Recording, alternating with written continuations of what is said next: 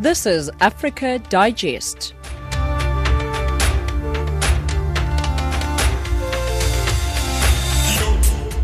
Good evening and welcome to Africa Digest. You're listening to Channel Africa, giving you news from an African perspective. We're broadcasting to you from our studios in Johannesburg, South Africa, and we're online on www.channelafrica.co.za. My name is Samora Mangesi, in studio with Zwelani Tulo, Tracy Boomgard, as well as Neto Chimani. Some top stories on Africa Digest at this hour. The US threatens to impose economic and travel sanctions on South Sudan if authorities fail to form a new government of national unity by next month. All eyes on Mozambique as the country prepares to hold presidential, legislative and provincial elections tomorrow. In economics, the World Bank says growth in Africa remained subdued. And lastly, in sport, Kenya's government plans to honor the country's athletes for elevating the country's image in the last 1 month. But right now, let's cross on over to the news desk for your latest news bulletin. Here is Zwelani Tulo. SABC News, independent and impartial. From an African perspective. Thank you, Samora. Good afternoon.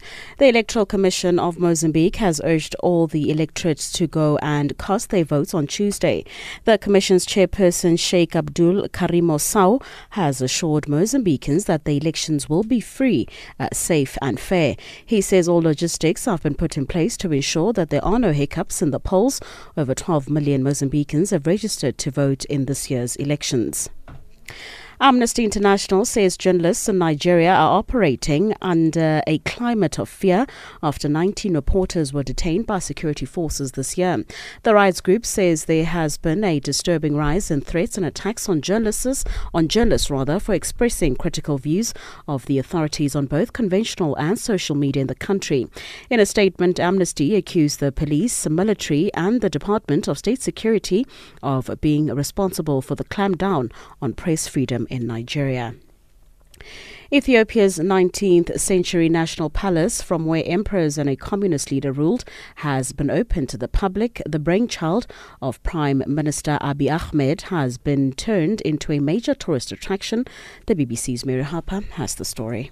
The palace's 40-acre compound on a hill overlooking the capital, Addis Ababa, now includes a park, a museum and a zoo which will house black-maned lions. There's also a banqueting hall with a seating capacity of 8,000. Opening up the palace is very much in keeping with the style of Ethiopia's Prime Minister, Abiy Ahmed, who's introduced sweeping reforms and has just won the Nobel Peace Prize. But critics say it makes no mention of the brutality of the palace's founder, Emperor Menelik, and is a waste of resources for such a poverty-stricken country. The US-sponsored training on anti-corruption and prosecutions has begun at the headquarters of South Africa's National Prosecuting Authority in the capital, Pretoria. Officials from the Prosecuting Authority, Police and Asset Forfeiture Unit are being coached by their counterparts from the American Justice Department. The focus on the 3-day workshop includes combating and prevention of corruption, money laundering and other cross-border crimes. Norma Bolani reports. The training schedule details how the U.S. Justice Department will train officials on how to be proactive with investigations, how to use digital evidence, and proving authenticity of information. An interesting session which will take place tomorrow is about how to develop mechanisms to induce co-conspirators to cooperate with law enforcement. On the third and final day, a training session on how officials should interact with the media will take place. On Thursday, the NPA says it will hold a briefing to explain how the workshop went, what they've learned, and how it will be applied going forward. And finally, some mobile telephone services have been restored in Indian-administered Kashmir 2 months after the government in Delhi stripped the region of its special constitutional status. However, there is still little access to the internet in all 10 districts of the Kashmir Valley. The BBC's Kinjal Pandya reports. An estimated 4 million mobile connections have again become operational today, though prepaid services have yet to be restored. There was excitement on the streets of the capital Srinagar, though some were complaining that their mobiles are still not working. There were also queues outside the telecom's office as people tried to pay their bills to get their service reactivated. The decision comes a few days after a travel advisory for tourists visiting Kashmir was lifted. Headlines at 5:30 for Channel Africa. I'm Jolani Tulo. SABC News, independent and impartial. From an African perspective. The United States has threatened to impose economic and travel sanctions on South Sudan if the authorities there fail to form a new government of national unity on the 12th of next month. Reacting to the threat, the authorities in Juba accused the United States of pushing for political leadership change in Africa's newest nation. James Shimanyula reports. A diplomatic row has erupted between the United States and South Sudan. The row revolves around the formation of a new government of national unity comprising parties that signed a peace agreement in neighboring Sudan last year. The row was triggered by remarks made recently by South Sudan President Salva Kiir. Without mincing words, Kiir said he will form the new government with or without his main political and military opponent, Riek Machar, who now lives in Sudan. Kiir's remarks have not been taken lightly by the United States government. In fact, the United States has been disappointed and angered by the remarks to the extent that it's now threatening to impose economic and travel sanctions against South Sudan. Through Thomas Hushek, its diplomatic representative in South Sudan's capital Juba, the United States says formation of the new government on the 12th of next month without the inclusion of Riek Machar and other political and military leaders that signed the peace agreement will compel it to impose sanctions on Africa's newest nation. Speaking to journalists at the United States Institute of Peace, Brian Hunt, Sudan and South Sudan Office Director at the State Department, said, and I quote, "Our view is that if the government is not formed by November 12, we are going to need to re-evaluate the relationship between the United States and South Sudan," end of quote. Hunt said the U.S. sanctions would target South Sudan's economy like its oil because, as he put it, the government in Juba would risk worsening the plight of people living in a country that partly depends on foreign aid for survival. Adding weight to remarks made in Washington by Brian Hunt, Sudan and South Sudan Office Director at the U.S. State Department, United States diplomatic representative in South Sudan Thomas Hushek said, "What we all have in mind on November 12th, we don't say with or without. November 12th is implementing the peace agreement, which is a unity government that includes all the parties. So if you have one of the parties that's not moving forward, then you don't have a unity government." Pointing out a major factor which shows that the Juba government is slow in implementing all clauses of the agreement ahead of the formation of the new government, Hushek had this to say. The government has been slow to register forces for the cantonment. In particular, on the government side, there haven't been any registrations. So that all needs to move forward in a much more accelerated fashion. They need to be talking about settling outstanding political issues, the number and boundaries of states. Reacting to threats by the United States to impose economic and travel sanctions on South Sudan if it fails to form an inclusive government of national unity, Information Minister Michael McQuaid disclosed the main intention of the U.S. administration. It doesn't want peace for South Sudan. It doesn't want South Sudan to champion the peace process. And that's why they are here to ensure that they create all sorts of problems. It's not the first time, Mr. McQuaid, that the U.S. is talking about sanctions on South Sudan. They are doing it because they don't want peace for South Sudan. It's very simple. That was South Sudan Information Minister Michael McQuaid.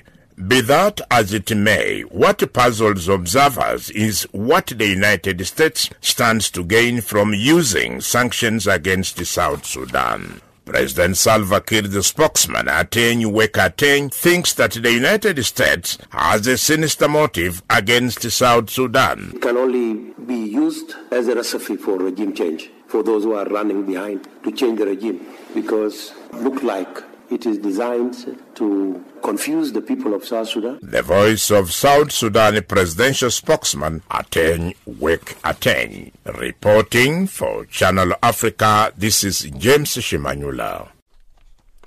All eyes are on Mozambique as the country prepares to hold its presidential, legislative and provincial elections tomorrow. Final campaign rallies have taken place and the Electoral Commission says it's all systems go. This will be the sixth vote since the end of the civil war in 1992 and 2 months after the country's two largest parties signed a peace deal that put a formal end to decades of violence. More from our reporter in Maputo, Motsebi Monareng. You know, people are very excited that tomorrow they will be choosing or voting for the government of their choice. Remember that it has been a long 45 days where all political parties that have registered to contest these elections were campaigning in all the districts and regions of the country. So what is left now is for the people to decide who they want to lead the country of Mozambique. But however, we spoke to several communities here. Some of them, they are saying that they are interested to see change in their areas where they reside, unlike electing government who is going to look for themselves, not to bring services to the people on the ground. Now, apart from just speaking to the people, Motsebi, I'm sure you've had a chance to interact with the powers that be, if you like. Have you had the chance to speak to observer groups, for example, and what has been their take around their satisfaction levels for preparations?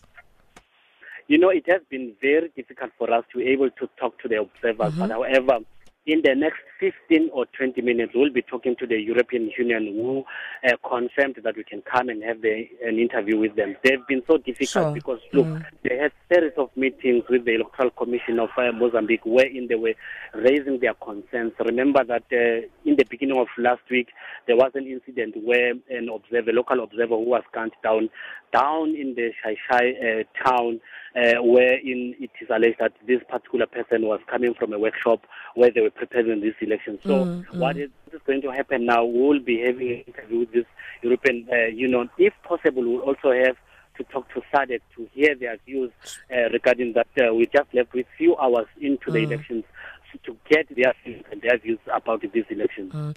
Political parties, I know that at this time it's always sensitive for them to say too much, but have you had a chance to speak to them, political parties?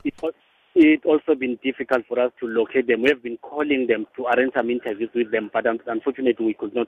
The only civic organization that we managed to get is the civic organization in Mozambique, who also raised their concerns that, you know, there's no transparency in terms of these elections. They would want the Electoral Commission to make sure that there's transparency, because they've mentioned that in the areas of the northern part of Mozambique, some local independent observers, they were not given an opportunity to be registered as observers. So they would want to see the Electoral Commission making sure that these people are also part of these elections, observing these elections, because they believe there's no transparency in these elections.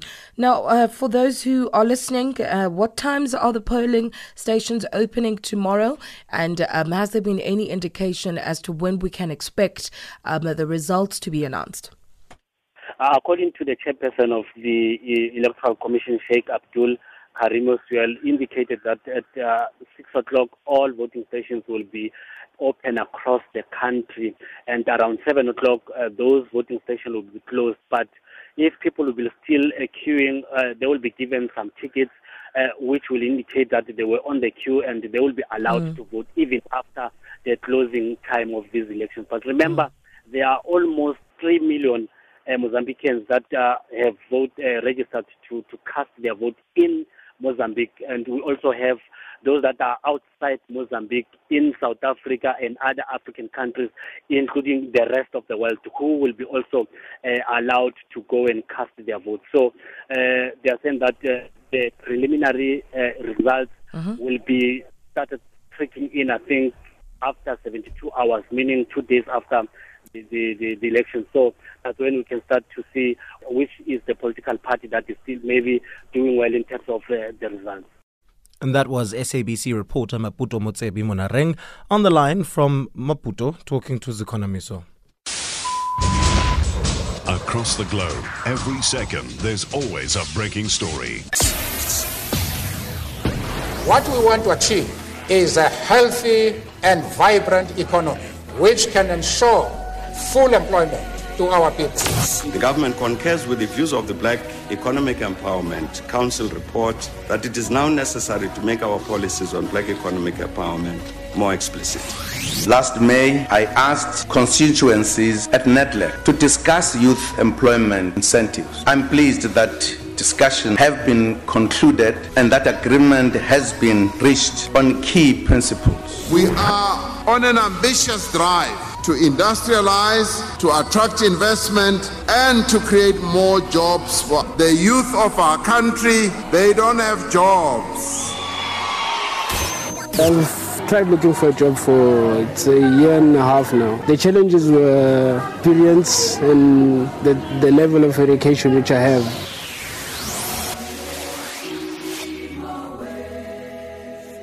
Channel Africa. The decision to award the Nobel Peace Prize to Ethiopian Prime Minister Abiy Ahmed has been met with a mixture of jubilation and disbelief in the Horn of Africa. The Norwegian Nobel Committee awarded the 100th Nobel Peace Prize to Ahmed after his efforts to achieve peace and international cooperation and for his decisive initiative to end the long-running military stalemate with neighboring Eritrea. Channel Africa's Coletta Wanjohi met a former exiled Ethiopian who returned home after Abiy Ahmed introduced some reforms.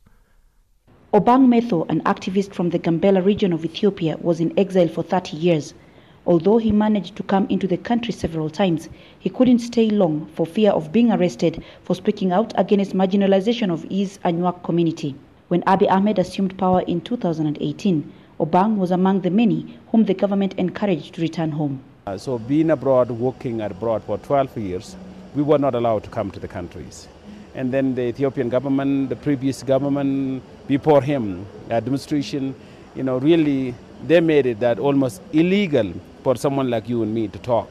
They have the most strict law, and journalists were accused of being a terrorist, so almost impossible. So it was him, when he came in, that he allowed other people to come in. Yes, I think that's the reason. That's one of the reasons. I think from what I heard also that, It is partly because of Abiy's actions on people like Obang that the Norwegian Nobel Peace Committee considered him the best person to take the Nobel Peace Prize this year.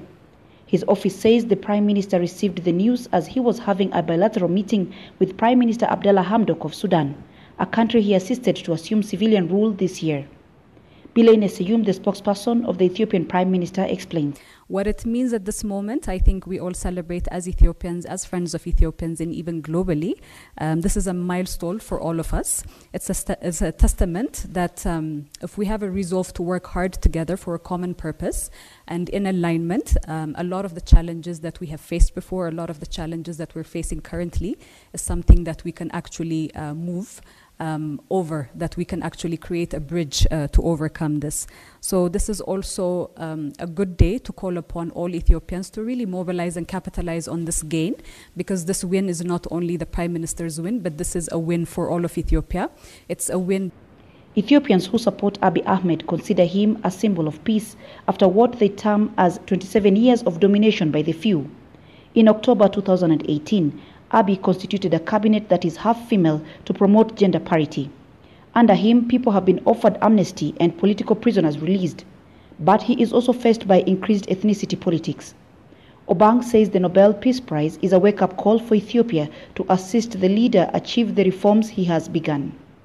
I think to most of the people who don't know, Ethiopia is actually different in many ways. The government that we have in the countries, everything in the country is based on ethnicity. In a world there where ethnicity is the last thing to think about, Ethiopia, ethnicity is the first thing people think about.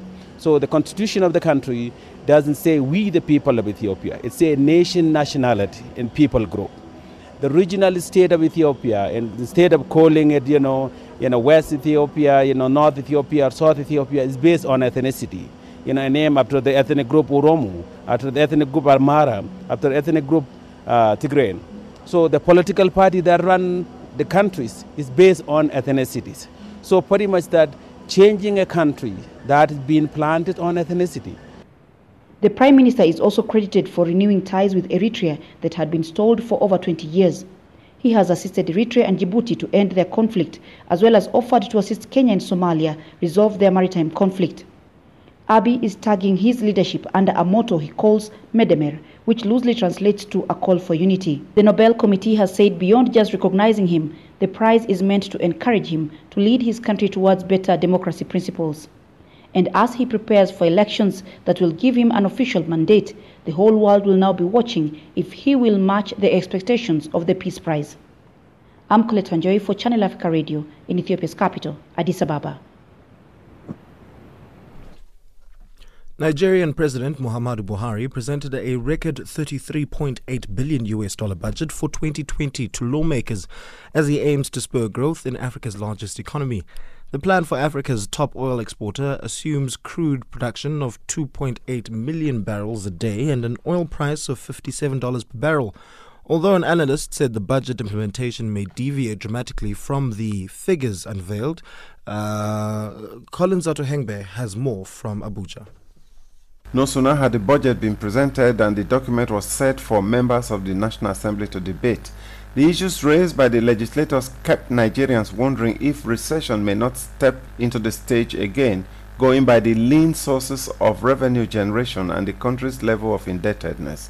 For Eyinaya Abaribe, Senate Minority Leader, the 10.7 trillion naira budget is not sustainable. Debt servicing as a component is higher than capital expenditure. 2 trillion for capital expenditure, 2.4 trillion for debt servicing. The projected growth was 1.9%, less than the population growth of 2.6%. So if we look at it globally, we're still struggling. Two assumptions that are critical for this budget. The first one is the assumption on oil prices. There seems to be a little problem in the Middle East with Iran, which will lead to a spike in oil price. But that seems to have petered out, which means that our projection for the cost of oil may also be off the mark. Second one is our projection for the production levels daily. I plead with my colleagues, look at the facts. You can't run away from facts. This is not a sustainable budget. Taking his cue from per economy review variables, an economist, Odulum Ewengbara, says South Africa stands a better chance than Nigeria could ever think of in the present circumstances. The Nigeria economy from 2014, when it was 563.5 billion, has now gone down to 373 billion, now losing 171 billion within 4 years. It's a cost for that. South African debt to GDP is 56.7. Our own is below 18%. But the cost of servicing our debt is far higher than that of South Africa because South Africa borrows more externally and cheaper.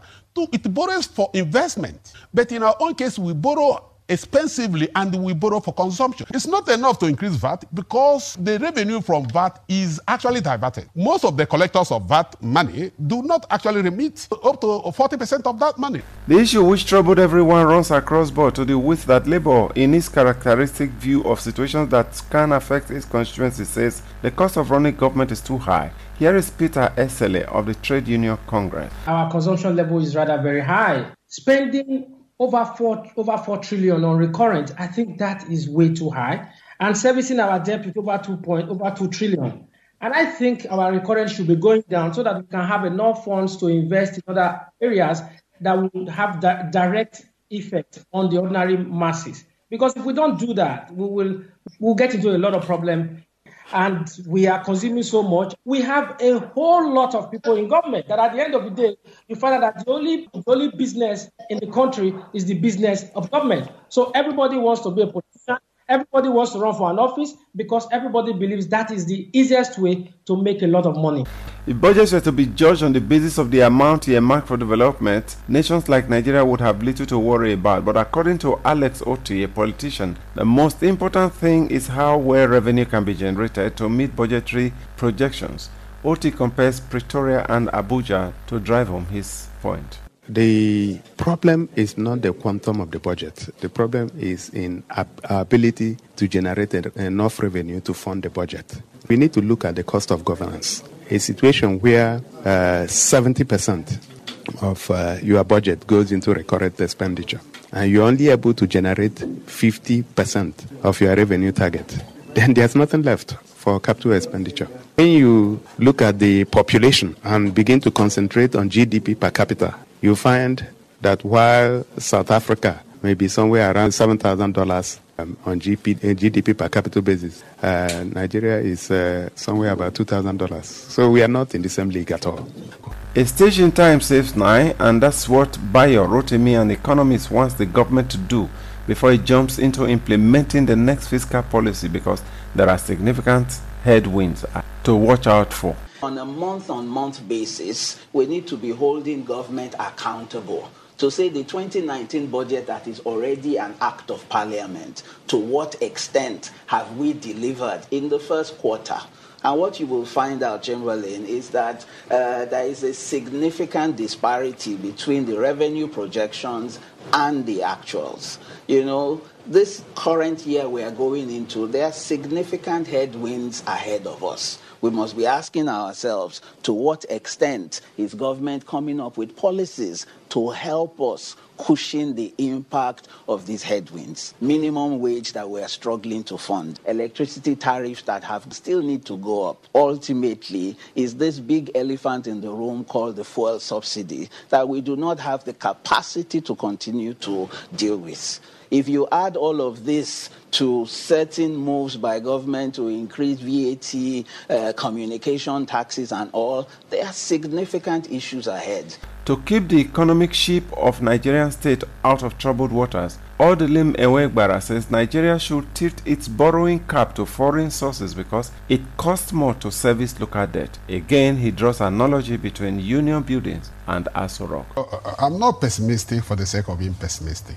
I'm pessimistic because everything we are doing that we're supposed to do right, we're doing them wrong. Until something is done to the economy, because we can't continue business as usual and expect something better to happen. An economy that is growing like ours must be externally debt exposed, because borrowing domestically is expensive. That's why the service to debt is so high. Because if we borrow externally, it shows that there's confidence in our economy. But we are borrowing domestically because it's a consumption borrowing. So that's why we should do that. There's a gloomy picture, no doubt, but then this is one phase that Nigeria probably needs to experience before it can say Eureka. And as part of the race towards making the mark, the government has reconstituted its Economy Advisory Council with the hope of reversing the ill wind. But what's in the crystal ball is dependent on walking the talk. From Lagos, Nigeria, I am Collins Nusa Atohengbe for Channel Africa News.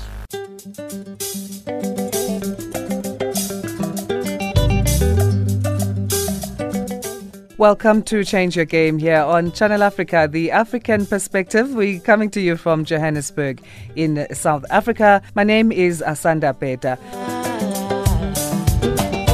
What GDF Forum is about and what an opportunity it provides specifically for the audience of Change Your Game. At Change Your Game, we believe entrepreneurs are the key drivers of tomorrow's African innovations and essential to creating a thriving African economy. More support, just like invest more in young creatives and entrepreneurship, but actually do it. Don't just talk about it, actually do it, because there are a lot of creative minds, there are a lot of intelligent human beings in our country, so I think they should invest more in that and take it seriously, because it's a real thing. Catch us every Friday at 900 hours Central African Time with Channel Africa, the African perspective.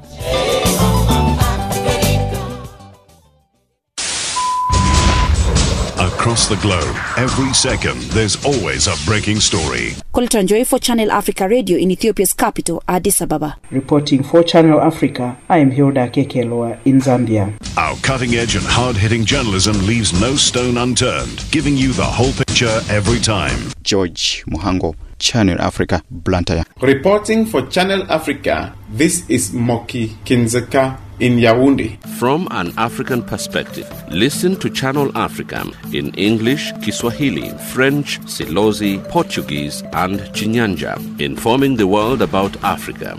Join us every day and know what is happening around you. Channel Africa.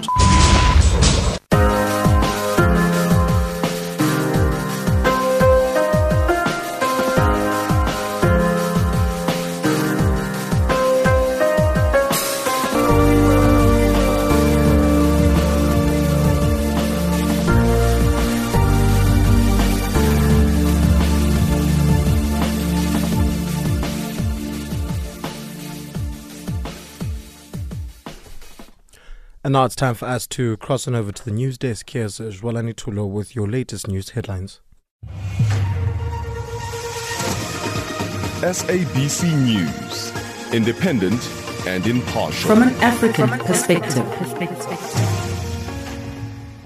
Thank you, Samora. Making headlines, the Electoral Commission of Mozambique has urged all the electorate to go and cast their vote on Tuesday.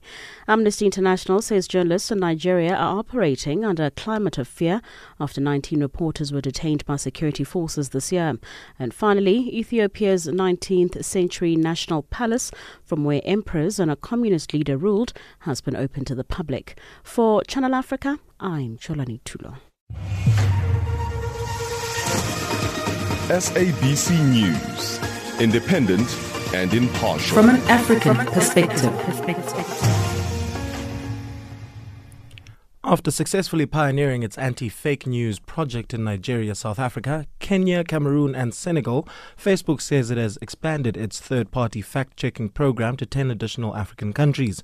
The program will now be available in Ethiopia, Zambia, Somalia and Burkina Faso and another 6 additional countries. For more on this, Channel Africa spoke to Facebook head of public policy in Africa, Kojo Boake, and he says the expansion of third-party fact-checking to more countries shows firsthand Facebook's commitment and dedication to fighting fake news in the African continent.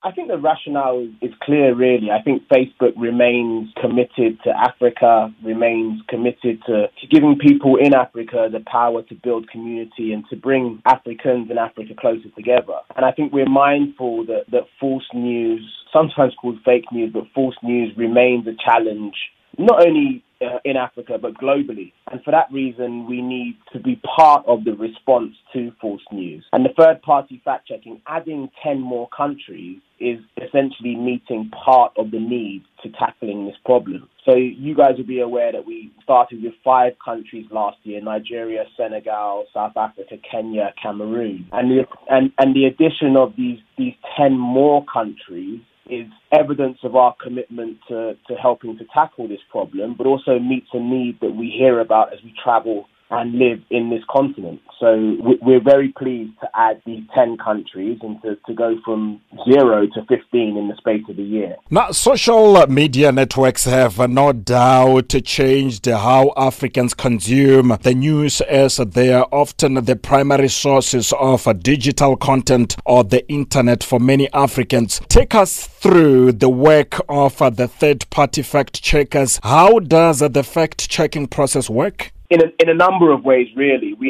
So first of all, it's important to say that these third-party fact-checkers are really independent fact-checkers. They have or are certified by the International Fact-Checking Network, and their work really is done in a number of ways. First of all, they proactively look at stories and stay abreast of the news, which means that they will be able to really rate the accuracy of stories that they come across on the platform, which is an important part of the work they do. At the same time, we are increasingly using machine learning. So machine learning that takes the lessons learned from these third-party fact-checkers and enables us to pull down this content a bit more. But the work of those third-party fact-checkers, these organizations like AFP or PESA-Check, Davoir, France 24 Observers is super important here. It's not just fact-checking and then giving a rating. In many ways, they go a bit further by creating what we call additional stories or related stories that they will provide alongside or related articles that they will provide alongside the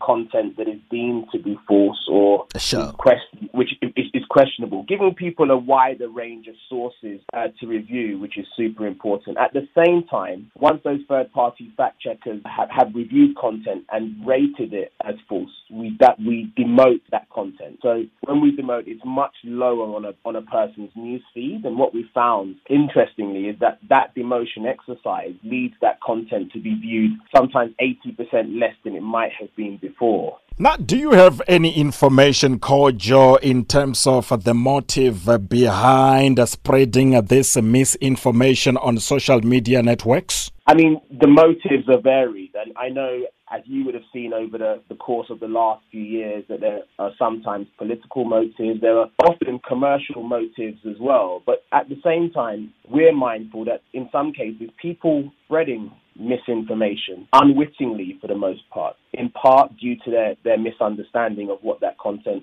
is and the impact it might have. And that's why actually engaging with people, helping them to think more critically about it, providing, as I mentioned before, related articles alongside that these third-party fact-checkers are pulling up and putting alongside these articles that are deemed false is proving helpful. I should add, though, where people are unwittingly sharing content that is misinformation, one of the steps we've taken that's proved really effective is notifying page admins. So in some case, page admins might go to share a story. We will send a notification to that page admin to say, this story is false or is potentially false. Are you sure you want to share it? And that in itself has proved to be really effective as well as a tool. Are plans afoot to enroll more African countries to be part of this program? Yeah, we've been very clear from the start that this is an ongoing process. So when we started with 5 countries, I think there's lots of people who would say, well, only 5 countries. We were always intent on adding more countries, and there will be more countries added to this third-party fact-checking, and we're working hard to do that. And I'm sure you'll be one of the first to hear when we add more. And that was Kojo Boake, Facebook Head of Public Policy in Africa, talking to Kumbelo Munjalele. The Maasai are perhaps the most well-known tribe in Kenya and Tanzania, with their bright-colored garments. Traditional Maasai lifestyle centers around cattle, which is the main source of food for the tribe, with a large part of the tribe's diet consisting mainly of meat, milk and blood from livestock. But as Andrew Ochieng reports from Kajiado in southwest Kenya, there are unusually a few Maasai who are now vegetarian. Just a warning, some people may find elements of this report disturbing.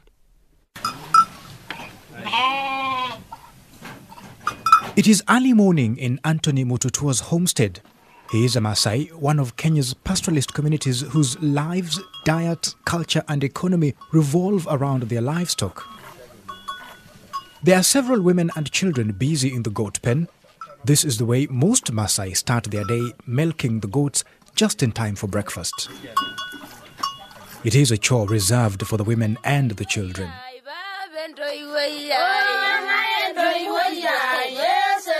After breakfast, several villagers start gathering in this homestead for a celebration. It's a slaughtering day here, so Anthony and his friends fetch 2 sheep from the pen. They drag it a distance from the house. Under the shade of an old acacia tree, they first suffocate the sheep by putting their hands over its mouth and nose.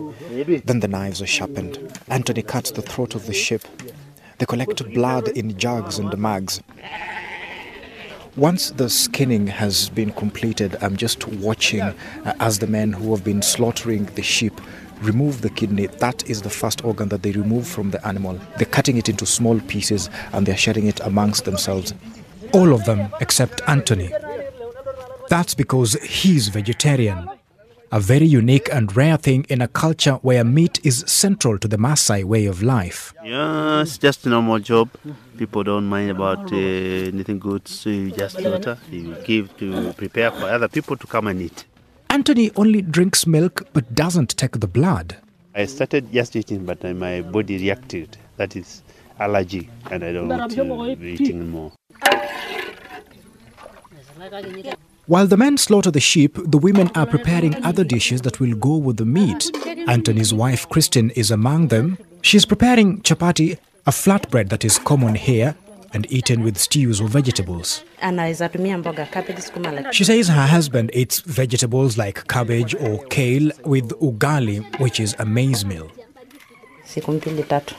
His allergies normally last 2 to 3 days, with itchy skin as one of the symptoms. Sometimes he has to go to hospital to be treated, but they have never been life-threatening, she says. One of the women gathered here is Wanjiru Ngororo, who is in her 60s. She's half Maasai, half Kikuyu, but always identified herself as Maasai. She was born and raised in Maasai country. She's been a vegetarian all her life and has never liked the taste and smell of meat. I have never had the desire or urge to eat it. You saw my shop. It is right next to a butchery. The smell that normally comes from there, God only knows. It is just that I don't have anywhere else to go. Even when I visit my in-laws, I find that they have slaughtered, but I don't eat. I don't have the urge. I ask Wanjiru what her family thinks. They really don't care. It's just my daughter who sometimes asks me, "Mom, why are you not eating meat?" I tell her I just don't want. Then she says, "If you're not eating it, neither will I." Many rituals in the Maasai culture are tied around this communal sharing of meat, and those who are vegetarian clearly stand out. It's true that Maasai eat a lot of meat because traditionally it's the food, the staple food for Maasai is meat and blood, milk and so on. So you're not a pure Maasai? Okay, I'm a pure Maasai, but maybe just want the other way around. I feel not to take meat. Not all people know that I don't eat it. Because when I come, I just when the other people are eating and I contribute. If they want meat, I give it out the goat for them to slaughter. And this is simple, that you are part of it because you're giving it out. So it's a well-kept secret? Yes, a well-kept secret. You're very cheeky, man. At a livestock market a few kilometers away, hundreds of Maasai men with red and blue wraps around their waist and shoulders are standing beside their goats and sheep. You're not likely to find a vegetarian in this crowd. There is little sign that vegetarianism is a growing trend, but there is acceptance of the few who choose to follow this way of life.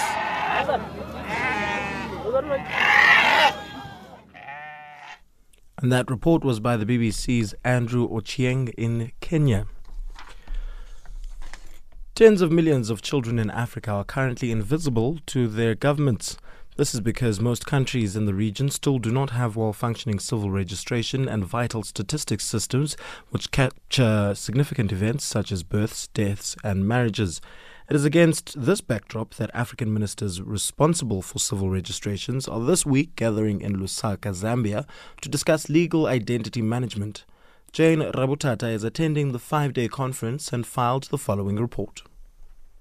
The 5th Conference of Ministers responsible for civil registration has kick-started at the Mulungushi International Conference Center. The meeting creates a strategic platform for policymakers and experts from civil registration, legal identity, health, vital statistics, and information technology to discuss key steps needed to be undertaken to strengthen civil registration, identity, and vital statistics systems. This is in line with the Sustainable Development Goal target on providing legal identity for all, including birth registration. Most countries in Africa do not have well-functioning civil registration and vital statistics systems. As a result, less than half of all children in sub-Saharan Africa are registered. According to the United Nations Children's Fund, UNICEF, if current trends persist, 115 million children will be unregistered by 2030. In marking Civil Registration and Vital Statistics Day in Africa on the 10th of August, UNICEF Regional Director for Eastern and Southern Africa, Mohammed Malik Fall, said the fact that millions of the continent's children do not have a legal identity is discouraging and harmful. Fall explained that without birth registration, children are denied the fundamental rights that flow from the official notification of their births. Calling on governments to strengthen broader civil registration systems and improve birth registration across the continent, the Child Agency maintains that it is only with a legal identity that children can more easily access basic services such as health and education. Reporting for Channel Africa, I am Jane Rabutata in Lusaka, Zambia. Across the globe, every second, there's always a breaking story. What we want to achieve is a healthy and vibrant economy which can ensure full employment to our people. The government concurs with the views of the Black Economic Empowerment Council report that it is now necessary to make our policies on black economic empowerment more explicit. Last May, I asked constituencies at NEDLEC to discuss youth employment incentives. I'm pleased that discussions have been concluded and that agreement has been reached on key principles. We are on an ambitious drive to industrialize, to attract investment, and to create more jobs for the youth of our country. They don't have jobs. I've tried looking for a job for it's a year and a half now. The challenges were experience and the level of education which I have.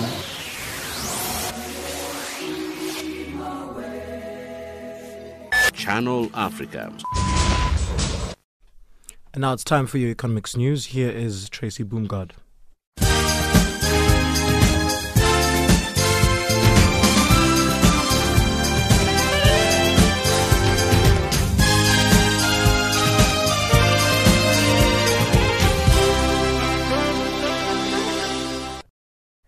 Thank you, Samora. South African President Cyril Ramaphosa has wrapped up his visit in London, where he addressed the Financial Times Investment Conference. Ramaphosa says South Africa is working to restore its institutions and secure private investment in order to grow the economy. He said that Africa, despite its challenges, is young and dynamic, with vast potential and great promise. The conference looked at Africa as an alternative market. In a report released this week, the World Bank said growth in Africa remains subdued. Chief economist for Africa at the World Bank, Alfred Zufak, says the issue, however, doesn't relate only to Africa. First, the deepening global trade tensions are affecting the whole world, not just Africa. Second, the slow pace of domestic reforms, especially debt management, and efficiency of public sector institutions. Third, climate shocks such as the cyclone that affected Mozambique, Zimbabwe, and Malawi earlier this year, and alternating drought and floods that are reducing farm production across Africa. All of this translate into a decline in exports and investment in African countries. In a way, governments, firms, and individuals are not in a position to continue creating the jobs that are so desperately needed. Acting South African Airways board chairperson Thandeka Mkhoduso has allegedly been implicated in a $1 billion tender row. Mkhoduso was accused of interfering in a tender process to ensure that a company she had a relationship with, 21st Century, received the contract despite them not scoring the best marks in the process. 21st Century Chief Executive Chris Blair refused to answer specific questions related to the contract but denied wrongdoing. Unions affiliated with the airline have called on the Minister of Public Enterprises to remove those involved in interference with the running of SAA. The fallout from the 15-month trade spat between the United States and China is still taking its toll. China's exports fell at a faster pace in September, while imports contracted for a fifth straight month. This points to further weakness in the economy, underlying the need for more stimulus as the trade war drags on. There are, however, tentative signs of a thawing in tense trade relations between the world's top economies. Following talks last week, U.S. President Donald Trump outlined the first phase of a deal to end the trade war. Trump also suspended a threatened tariff hike set for October 15th. Existing tariffs remain in place, and officials on both sides said much more work is needed before an accord could be agreed on. This year's Nobel Memorial Prize in Economics has been awarded to 3 U.S.-based professors. The Swedish Academy says that in just 2 decades, the new experimental-based approach by the trio has transformed development economics, which has made it a flourishing field of research. The Secretary-General of the Swedish Academy, Göran K. Hansson, made the announcement. The Royal Swedish Academy of Sciences has today decided to award the Sveriges Riksbank Prize in Economic Sciences in memory of Alfred Nobel for 2019, jointly to Abhijit Banerjee, Esther Duflo, and Michael Kramer for their experimental approach to alleviating global poverty. The US dollar is trading at 359.19 Nigerian naira, 10.85 Botswana pula, at 102.79 Kenyan shilling, and at 13.12 Zambian kwacha. In BRICS currencies, $1 US will cost you 4.10 Brazilian real, 64.17 Russian ruble, 70.57 Indian rupee, 7.08 Chinese yuan, and at 14.73 South African rand. The US dollar is also trading at 79 pence to the British pound and at 90 cents to the euro. Gold is trading at $1,474 and platinum at $886 per ounce. The price of Brent crude oil is $59.98 a barrel. For Channel Africa News, I'm Tracy Bumgard.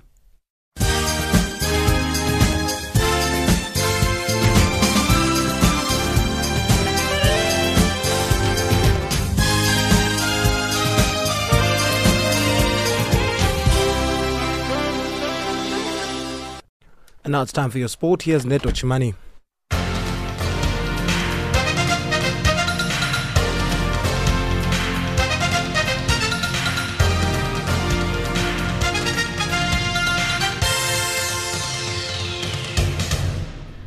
Thank you, Samara. A very good afternoon, sport fans.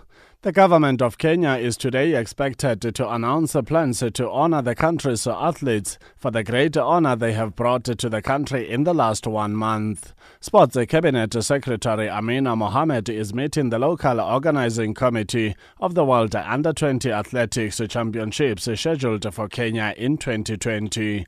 Channel Africa's Francis Mutegi reports. LOC members had petitioned the minister following complaints that the secretariat and the committee members had not been paid a penny for their allowances for since being inaugurated 8 months ago. The minister is expected to use the occasion to make government's pronouncements on plans being put in place to give the Doha 2019 Team Kenya heroes and heroines Eliud Kipchoge, the first human to clear 42 kilometers marathon in under 2 hours, and Brigid Kosgei, who on Sunday broke the women's world marathon record in Chicago Marathon. Also worth being featured is Lawrence Chirono, who heroically overpowered 2 challengers in the final 100 meters to claim men's Chicago Marathon title. Meanwhile, Kenyans are not having enough of Eliud Kipchoge's success on Saturday. President Uhuru Kenyatta and his deputy William Ruto led tributes to the legend for his exploits in the streets of Vienna, Austria. You have made the world proud, and you have shown each and every one of us what we can do if we put our minds, our bodies, our souls, and our spirit to it. One of the greatest moments for me was when I saw you cross the line 20 seconds short of 2 hours, and the first thing that you put in your hands was the Kenyan flag. God bless you, God bless Kenya, and let us all learn and live by the example of what one individual can do to change the lives of billions. In football news, Zambia registered their second win at the ongoing COSAFA Men's Under-17 Championships after thrashing South Africa 7-0 in Group A encounter earlier today. The match took place at Mpira Stadium in Blantyre, Malawi. The result means Zambia have now booked their place into the knockout stages of the tournament, with a game in hand following 2 group wins. Zambia head coach Oswald Mukala was pleased with the result. It was a great game in that we got maximum points, but also we stuck to the game plan. We knew South Africa have the ability to move the ball, and they are technically very good.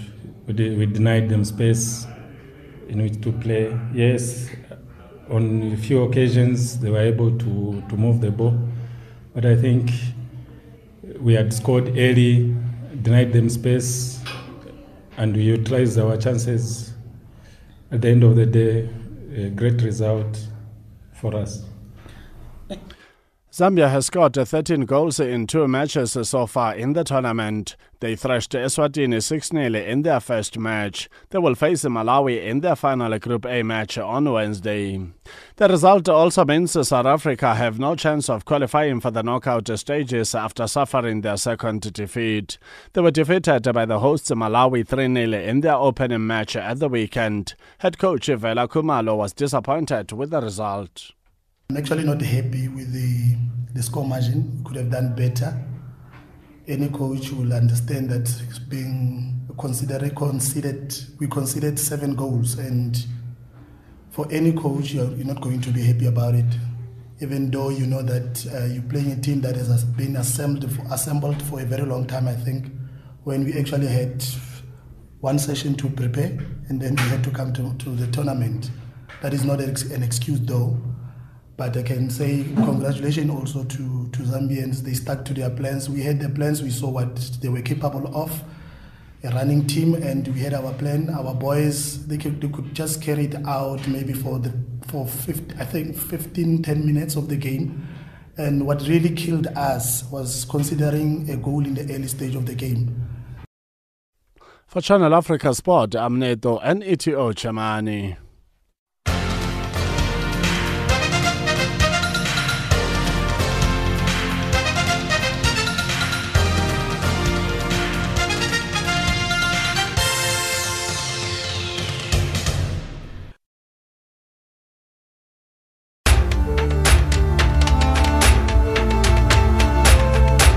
This is Africa Digest.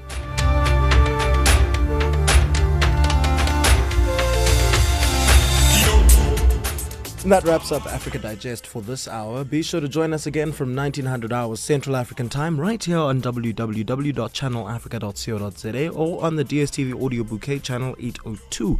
But for now, from myself, Samora Mangesi, producer Leander Maome, technical producer Revelino Ibrahim, and the rest of the Africa Digest team, thank you so much for listening.